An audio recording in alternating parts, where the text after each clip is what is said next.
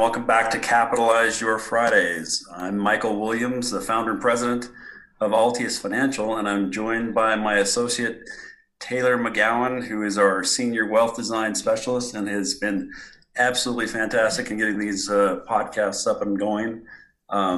Say hi to everybody, Taylor. Hey everyone, it's Taylor. I'm here.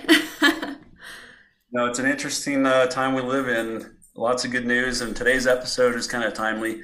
We're going to talk about making sense of digital currency. We have plenty of clients who've asked and reached out about the cryptocurrency Bitcoin phenomenon as an investment, and so we're going to take this opportunity to kind of break down the history of money and how we've seen the cryptocurrencies come to be, and talk a little bit about specific digital currencies, their purpose, and maybe whether they're good investments, whether not.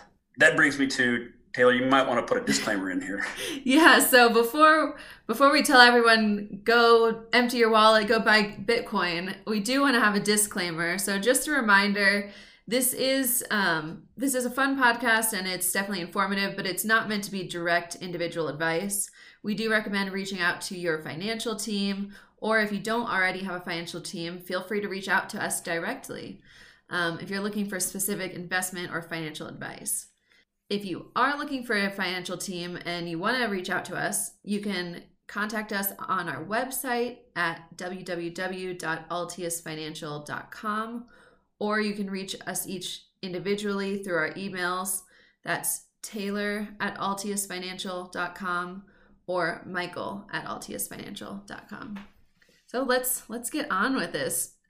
Mike, I know we kind of joke sometimes about like the concept of like a gold bug, but I feel you seem to be one of the most knowledgeable people of the history of money, the history of value, that I've ever really spoken with. So do you want to kind of give people an overview of really where we started with the concept of money?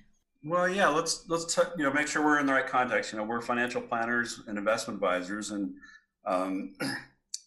a lot of times we'll start off an initial conversation with clients just trying to define what investments are.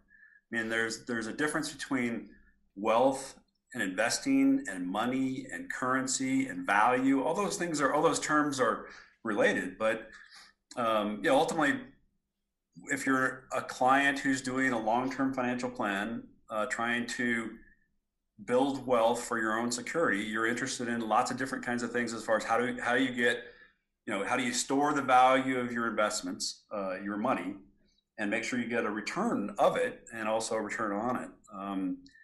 And so it's interesting to talk about the history of money. Money is a phenomenon that happened historically a long time ago with the division of labor economy. When people were bartering, when they were trading goods and services directly, there wasn't really the need for money. People would say, okay, I'll do some work on your house and you give me a couple of chickens for it and we got a trade going. That was value for value. But when you get a more specialized economy where people are doing not just generally agricultural, feed their family type of work, but much more specialized, you have this need for some kind of a commodity or some kind of an institution that says, hey, we can track how we trade. And if I can save, if I can produce surplus value and I don't have to spend it all today, that's the emergence of the idea of money. And there's all kinds of things that have served as money in the past, depending upon the kind of market you were in. There were seashells and there were lots of different kinds of commodities that did. But ultimately, thousands of years ago, human beings settled on precious metals as real money, as they would melt it into coins or bars, and that's for a reason, because it's a very durable. Gold especially is very durable. It's very homogeneous. It can be melted into different kinds of quantities, and it's valuable. It's rare. So people naturally, objectively decided, the market, so to speak, decided freely that gold is a good money. And that is, like I said, 5,000 years of human history. Now, there are times when when kings would clip their coins and shave off the gold or shave off the silver to try to cheat, and then ultimately, the problem with these metals is they're heavy, and so you can't really carry them around. And you can't carry a lot of wealth around like that. It's not necessarily safe. You might get robbed. So, and the unit to be able to trade with invented the idea of saying, okay, we'll have banknotes and we'll have paper notes so that you can, they'll stand for gold, but they won't be, you're not having to carry around all that much gold. Yeah. And so that's sort of the history of it. Now, the US and much of the Western world for a while was on the gold standard, meaning that governments actually recognized gold as money and they would back their currencies by having gold and precious metals. Now, we've been off the gold standard for a long time. Much of the world operates on sort of a dollar standard, a US dollar standard, because the U.S. has traditionally been a more responsible government, not necessarily recently, but for a long time it was a very responsible government, recognizing contracts, recognizing the role of trying to protect that value. But again, recently we've gone to what we call a fiat money or paper money, purely paper money exchange for goods and services, and now we're in this new phase of where people are looking at maybe different kinds of money because they recognize the government's not necessarily protecting the value. They're printing a lot of it. They're borrowing and printing a lot of it out of thin air, and that doesn't protect the value. So the free market has sort of jumped in and said, well, maybe there's an alternative. And that's where we get to this cryptocurrency concept and digital dollars or digital values. I have my own opinions. I'm very much as most people who know me, I'm very much a fan, not a fan, an advocate, a champion of laissez-faire capitalism and market phenomena like that. So I think it's a good thing that the market is responding and saying, we got to come up with different currencies. That's what you look for, is innovation like that. And this is an interesting innovation. I personally haven't bought any digital money yet or cryptocurrencies or Bitcoins, but I'm looking at it, and I think it'll be an interesting conversation. Why don't you take a minute and give us a more thorough definition of what a cryptocurrency is? Yeah, so essentially Bitcoin was the first cryptocurrency. So Mike kind of went through the origin and the history of money. Once we hit this point where the government wasn't backing the dollars with gold, and essentially they could print as much as they want and determine the inflation, determine what the value of your dollars are and how many dollars there are in the market, someone decided, I don't know that I want my government to decide if my dollars are worth less tomorrow or if they're worth more 3 weeks from now. Why don't we have something called decentralized banking? Why don't we get away from the central bank system, and why don't we just do it ourselves? How about let's make something else to hold our value? And so instead of saying, let's jump back to gold, now that people have kind of become comfortable with the concept of, okay, well, we do credit cards, we do online banking, we can pay through just the click of a button, why can't we do that with money? And so that was kind of the emergence of Bitcoin. It runs on this thing called the blockchain. And so the blockchain is this code network that essentially it's what's called an open source network. So anyone can edit it. And the concept of what is called mining these coins is actually what you're doing is you're solving for an equation that essentially builds onto that chain of code. And I'm not a professional coder or anything. I'm going to just tell you guys. A lot of us are technology experts on this.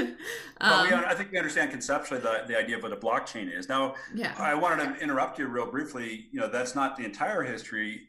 Part of it's decentralization. You're right, trying to get away from centralized banking, but it's also trying to have a way to do transactions that are more secret. And yeah. Originally a lot of the cryptocurrency were used to buy contraband or make trades that were not necessarily approved by the government. They're potentially not, quote, legal trades. Yeah, that's the interesting thing, because in studying up a bit for this podcast, I was trying to look into, okay, well, what if I buy a Bitcoin, or what if I buy an Ethereum coin? what happens when that gains value? When you're looking at regulated stuff, like if I buy one share of Apple, when that grows in value and I sell it, there are a lot of regulators that are looking at that and going, well, Taylor made money, we need to tax it. It's a little bit harder with the Bitcoin technology because the way that it's set up, you can actually kind of essentially hide it. And that is kind of also a trick for how you keep it safe from other people hacking you as well. So it definitely was kind of started on the concept of, keep it from the government. What can we buy and trade and not tell them about?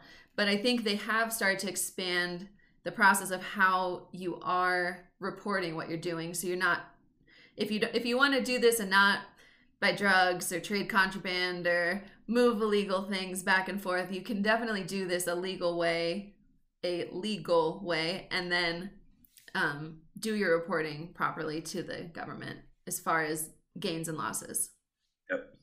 Yeah, but it's kind of interesting. You said you don't have any Bitcoin. If you asked me a week ago, I would have said I don't have any Bitcoin. And in the process of studying this and talking with my fiance, he's a much more of a techie type person. He seems to have a better understanding for the underlying code of this and that technology. So in order to better inform ourselves, we actually just got a teeny bit. We're not buying thousands and thousands of dollars of it or something. We're not huge investors, but I think that's something I learned when I started as a financial advisor and as a financial investor was if you want to learn something, maybe put your money where your mouth is, maybe buy a little chunk of it. So when I started investing, I started an investment account and I bought a little bit of different equities.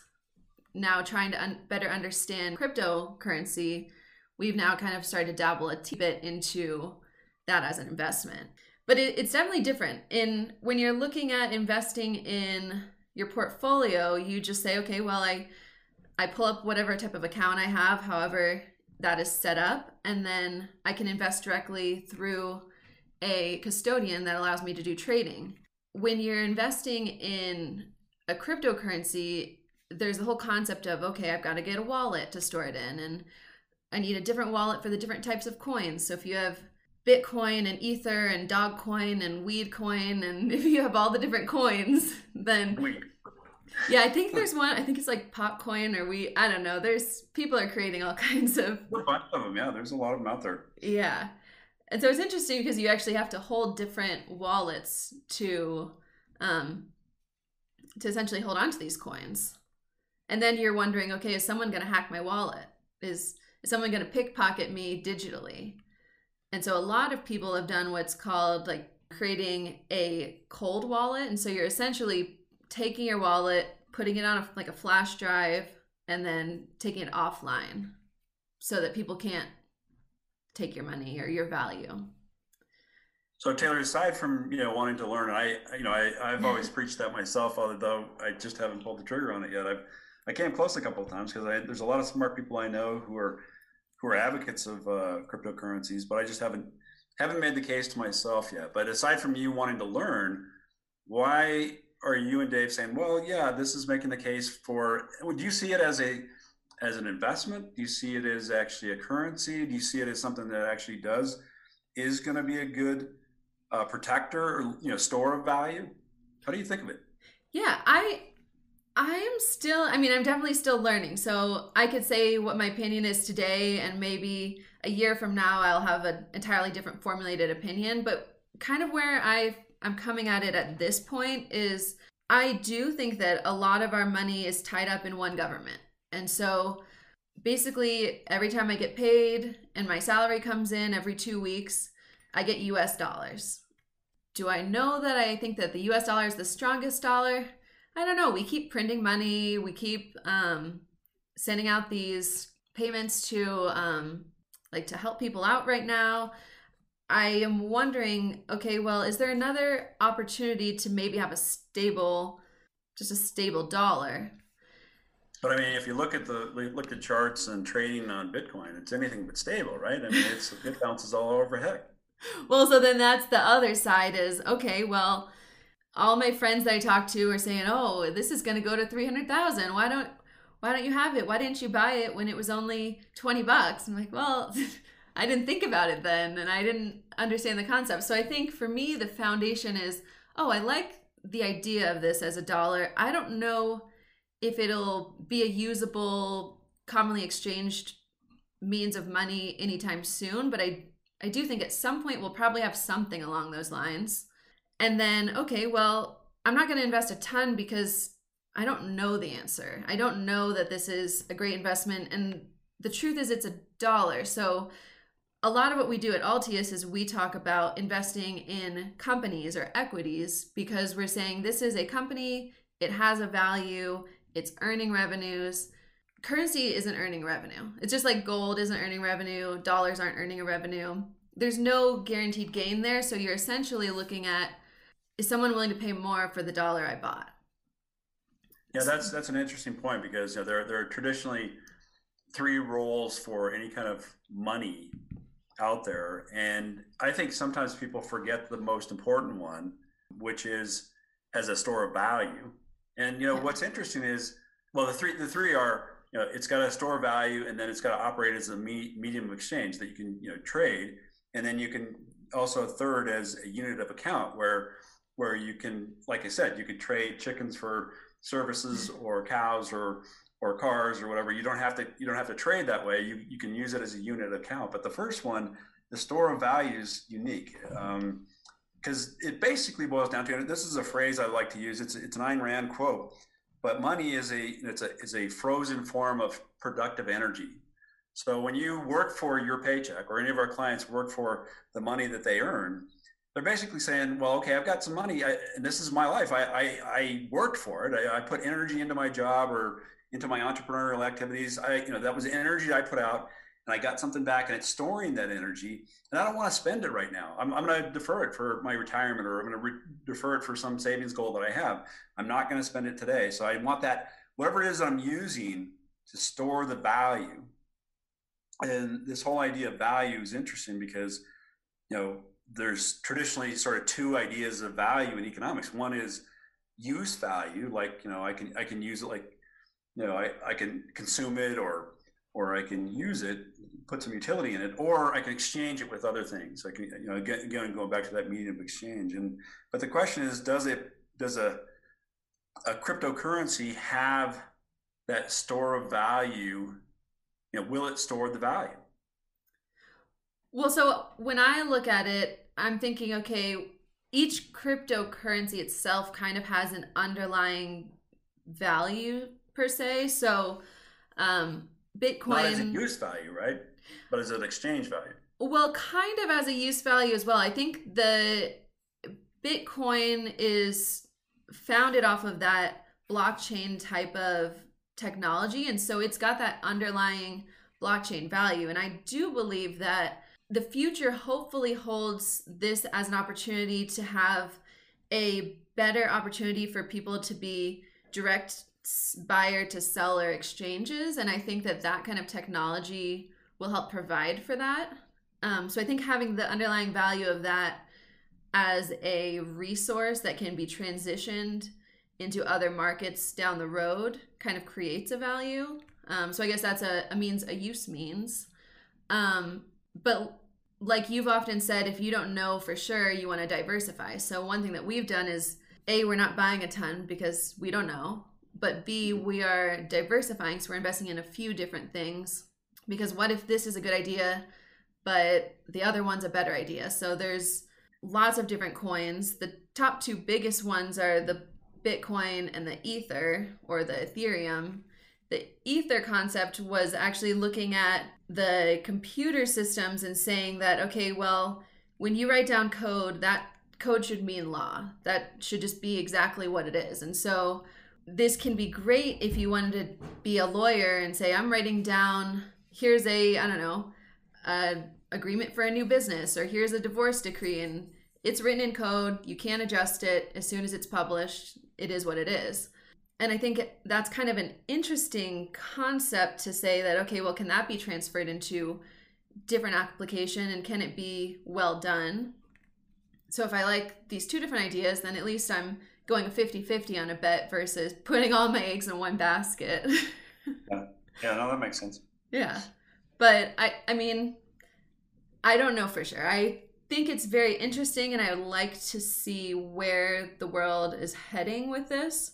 And maybe it'll be something entirely different. Maybe we'll go to, I don't know, plants might be the value. Maybe it'll go back to tulips. I don't know if you heard of tulipomania. Hope not there. I mean, that's that's kind of reference to the grand tulip bubble. It's amazing how many bubbles there have been throughout history. People talk about stock market bubbles, but for those of our audience who don't know the story, there was, in the Netherlands, there was this grand bubble of people buying tulips and placing that kind of value. And they would buy, like, a box of tulips would be worth more than someone's house. Yeah. And so that, to me, that's kind of a craze. In fact, the best documentation of the bubbles that I've seen is a book called Extraordinary Popular Delusions and the Madness of Crowds.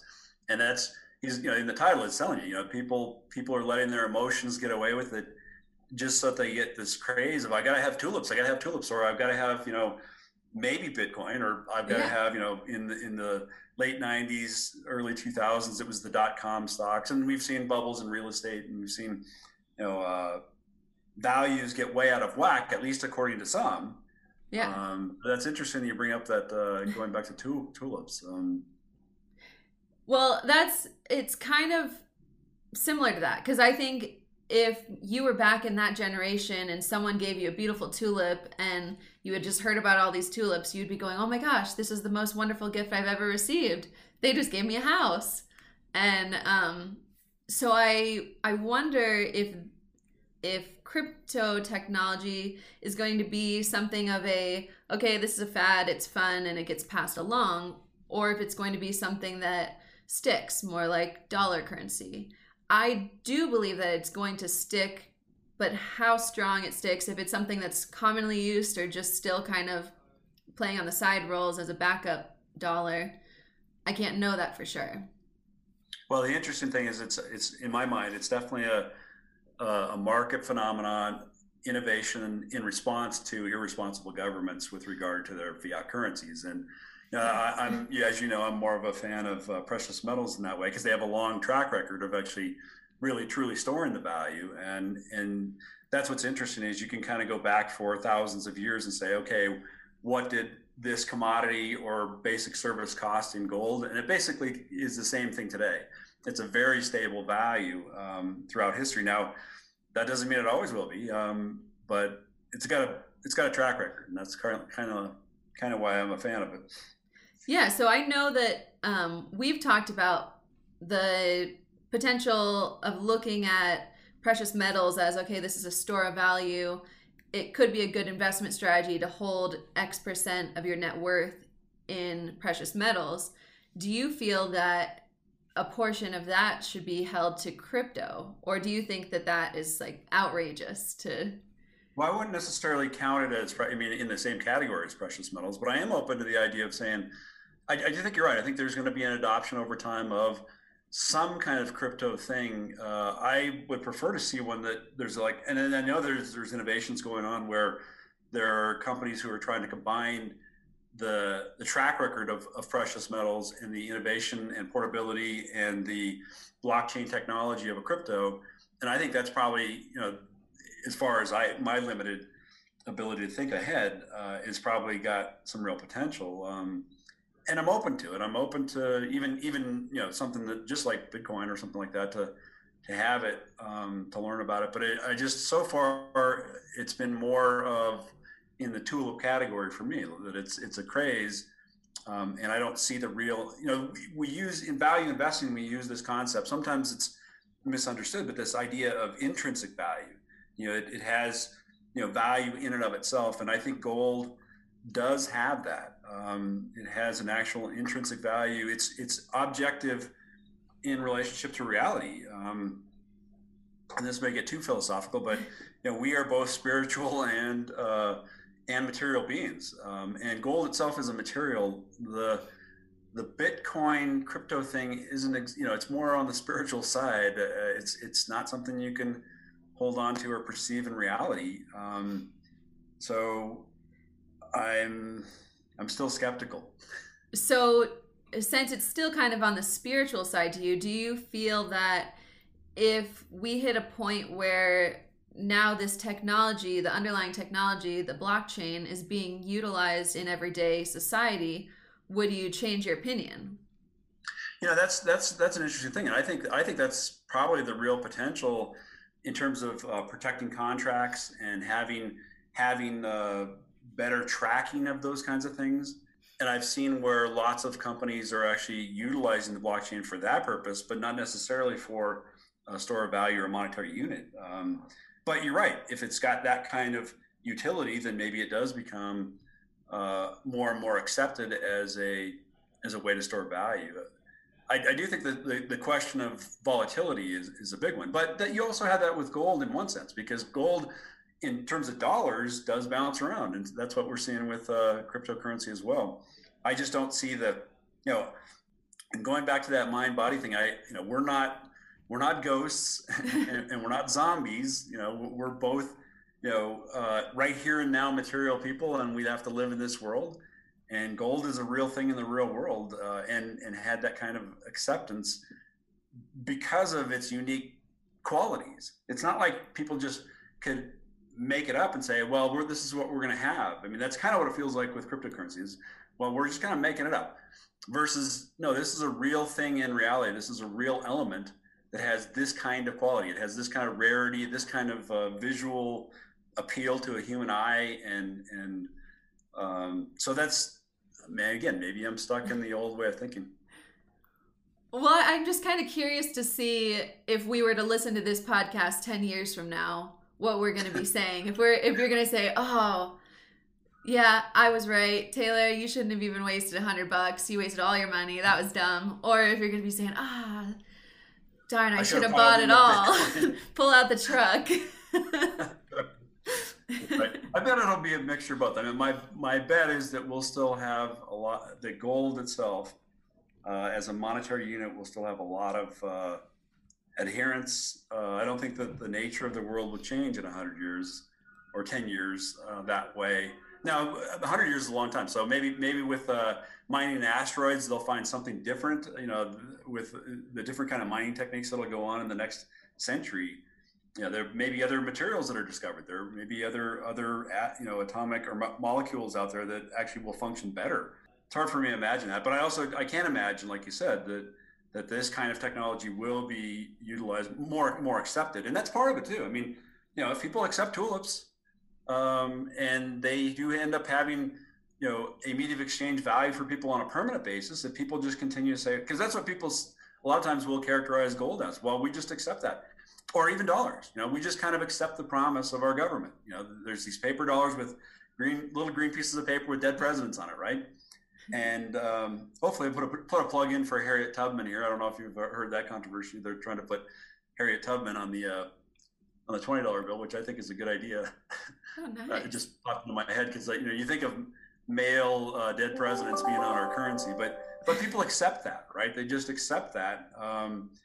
In trade. And I think it's really healthy for people to say, well, is this worth it? And I think over time, there probably will be more acceptance to this kind of market innovation, especially when you talk about that it does have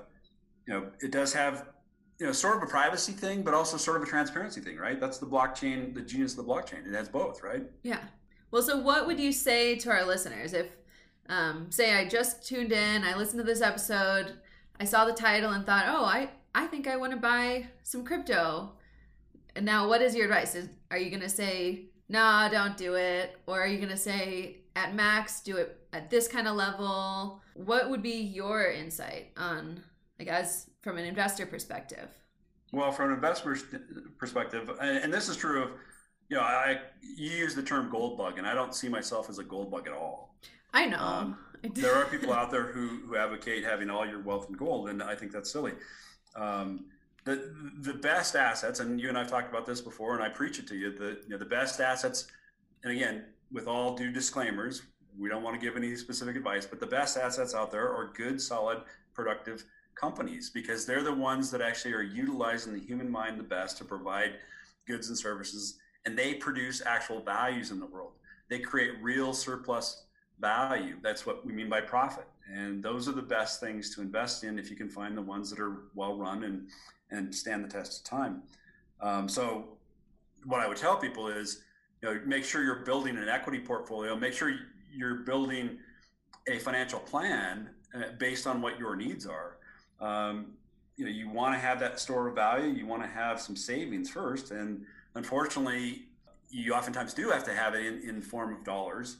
But dollars are, at least right now, more stable than in terms of short-term value than a cryptocurrency or a piece of gold. Yeah. You build it from the bottom up, and we have and any good financial advisor has a whole regimen of saying, here's how you build your financial diet. Here are the components, here are the ingredients that you need to put together for you to build a portfolio given your circumstances right now, because everyone's circumstances, in terms of the amount of wealth they have and the kind of risk they can take on these kinds of volatile assets is potentially different. And I would emphasize the last bit of what you just said is how much risk are you comfortable taking? What happens if what you put into any kind of investment cuts in half or cuts all the way down to zero? Is that something you're comfortable with? And are you aware of the level of risk you're taking on that investment? Yeah, and that is the thing, is sometimes people vote for, I want to see stable value. And that's what it feels like if you say, I have a money market account or a bank account, because the statement doesn't go down the next month. Yeah. Maybe it does get inflated away over time, but it doesn't go down. And, we've seen some real volatility in certain stocks. In fact, I wanted to make sure we touched on this whole GameStop phenomena where people are, driving prices up and trying to put it to Wall Street short traders.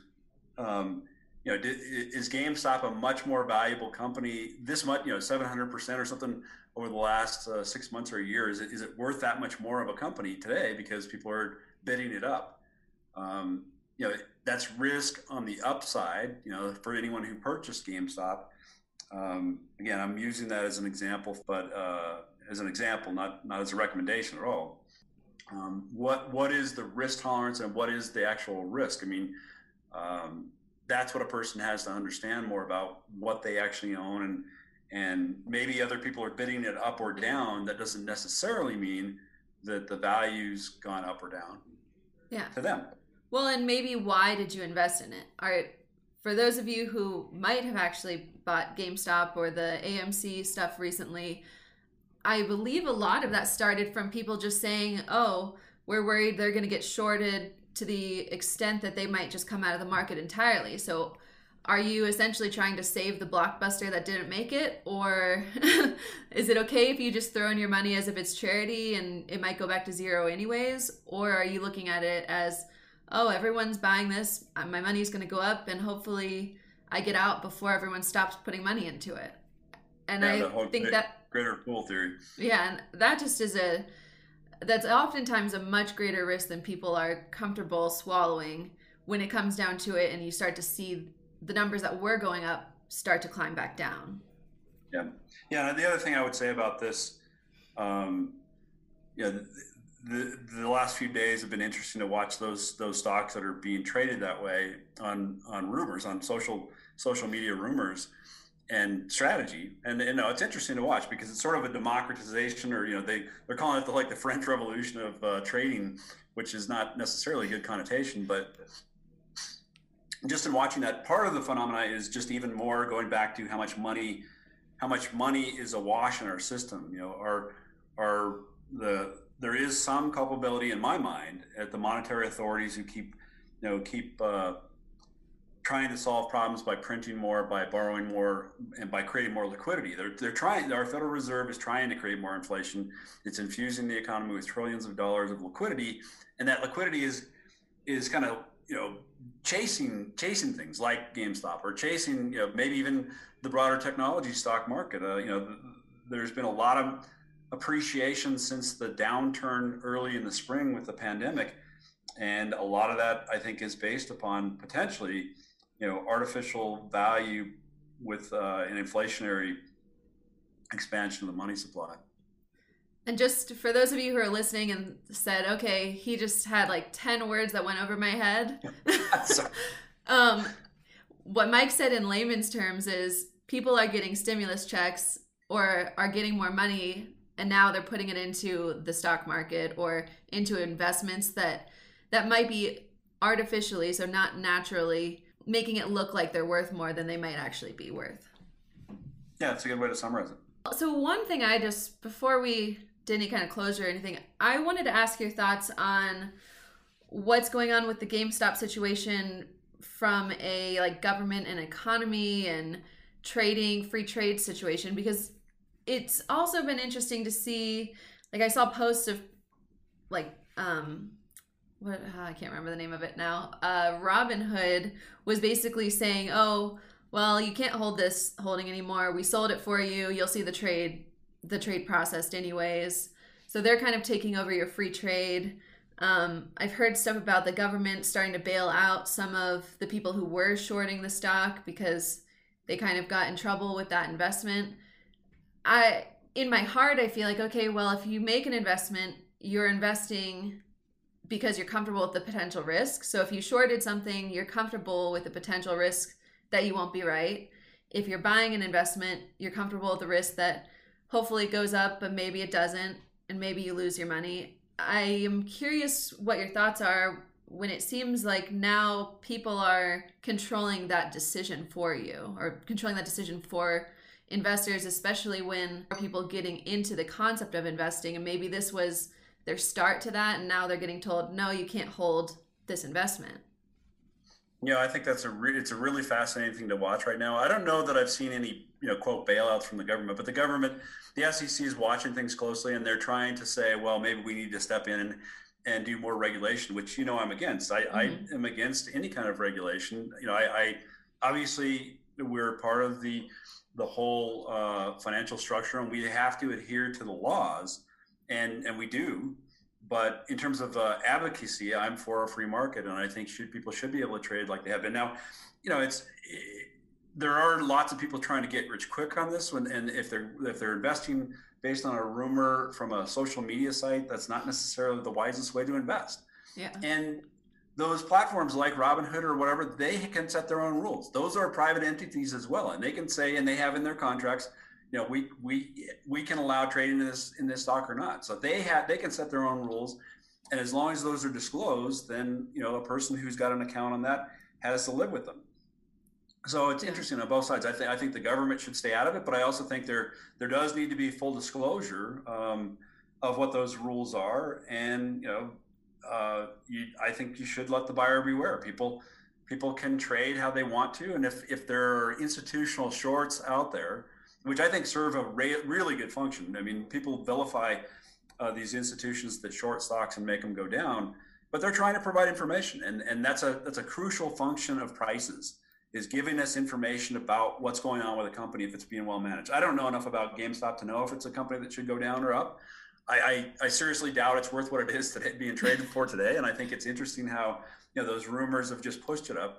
It does say to me, we don't have efficiency in the markets today, and we don't ever have pure efficiency anyway. I think if there's more freedom and more ability to trade, and again, no fraud, but the ability for people to express their values, then you get closer to efficiency and the market prices, and that's the beauty of a free market, is you get values being expressed by people saying, this is what I think this is worth, whether I think I want to short it because it's a bad company and it should go down, or whether I think, no, it's a good company that should be saved and I want to buy more of it. Again, it should be free. And the phenomenon of the social media thing, we saw this with the election, we've seen it in politics, and the government trying to say we're going to regulate speech. I think that's bad. Obviously, there's a point at which, if someone's being defrauded, the government does have a role. But otherwise, people should be able to express their opinions, both in terms of what they say on these sites and how they trade. Yeah. Does that answer the question? Are you gonna, you probably need to interpret that again. No, I think that makes sense. My kind of continuance on that is I wonder if people are seeing, okay, well, the government just keeps regulating everything. I'm trying to find an opportunity to make money, and I feel like I'm getting regulated out of that. And so that's Yep. where I wonder, are people going to be more drawn to crypto type currencies because they don't have that regulation? But on the flip side, no one's going to bail you out if you lose all your money. And no one's going to give you your money back if you lose your key and your money's just gone forever. Well, and that's, that sounds brutal to say, but that's what a free market is where Yeah. you are a grown up and you have to make your own decisions and value decisions for yourself. And if you don't feel comfortable, you either don't go into that market or you hire someone who has more experience than you do. But what's interesting is also this is exposing sort of the cronyism that sometimes goes on. There are people out there who are saying, wait, we're hedge funds and we have a right to make money, and these little guys that are coming along and collectivizing, it's almost like they're unionizing against us, and it's not fair. Well, it is fair. They can do that as well. There should be no protection on the government's. The government shouldn't be protecting large. There should be no such thing as too big to fail, anything like that. People should be able to trade values, and as long as the government's role is to just to make sure there's no violation of rights, including fraud. Yeah. I would definitely agree with And that that. has to be proven. That has to be proven. If you're accusing someone of defrauding you, you have to be able to make that case. Yeah. Yeah, I don't know I if we're do. helping people about the. Again, I think the whole idea of an innovation like blockchain and cryptocurrencies is a good thing. It's a response to our government not protecting the value of our currency and not really adhering to the gold standard that really did protect the value for a long time. Now, again, I'm not necessarily for a gold standard. I don't think the government should have a standard. I'm for free banking. I'm for the wild west of letting people decide, and then people really have to live off of their reputation, and that's the hard thing, is being able to say, okay, can this company, this person be trusted to do what they say they were going to do? Are they keeping their promises? Yeah. Versus some veneer of a regulation really protecting you when it can't. Well, and now the more I think about it, the more I start to wonder, will we see a future where, like in college and a little bit in high school economics, we talked about trading just regular currency. So maybe you're buying a little bit of yen, a little bit of euros, some Canadian dollars. I wonder if we will see a future where people are trying to diversify their dollars, their store of value between different countries' currencies and different cryptocurrencies to have kind of more control over, okay, what is this worth and what is the risk I'm willing to take? I think growing up, just like you said, I always thought, oh, it's a dollar and a dollar is a dollar. And sometimes they're worth less and sometimes they're worth more, but I didn't really notice until I got older. So I think, And my experience with trading currencies is extremely difficult to do. That it's really hard to know when, and this is true of timing in general, but it's really even more so with currencies to be able, because it's not like the currencies themselves are producing value. That's why I've always stuck to more of the hard currency, the precious metal side of things, and then focus my value creation in equities. yeah, Where we can say let's look at a company that actually produces a real value in the world versus a currency that's supposed to just store value. yeah. Yeah, so it'll be interesting to see where things head. For those of you who maybe don't feel that we answered the question, we're not saying you can't buy cryptocurrency. I mean, I did buy a little bit this week, But we're so not buying it for client yet. In fact, there yeah, are a couple of unique. There are starting to be developments of like an ETF, or there are companies out there, investment companies that are offering products that have cryptocurrency in it. But so on one hand, you can go out to, like you said, the open market and buy and create your own wallet and get on a crypto exchange. A person can do that. We're not doing that for clients at this point. We don't have any Coinbase type of account set up for people, and we're not likely to do that anytime soon. We may watch and see if there's an ETF that actually tracks cryptocurrencies. So far, the regulators haven't really approved that, and I think it's because they're still trying to catch up with the whole technology in the first place. And there's talk of even the Federal Reserve creating its own digital currency, which to me is really kind of an interesting thing. And that's what happens a lot of times. The best ideas get co-opted by government so they can control them. But we'll see. Again, we're open to talking to clients about it and making sure that they have full information and education about it, and see if we can help them diversify in lots of ways.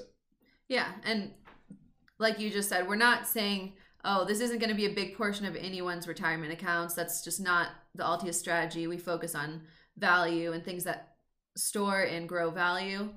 But we're not condemning people who want just a little bit, or maybe want to start studying it up and deciding if this is something that they want a little bit of in their personal wallet.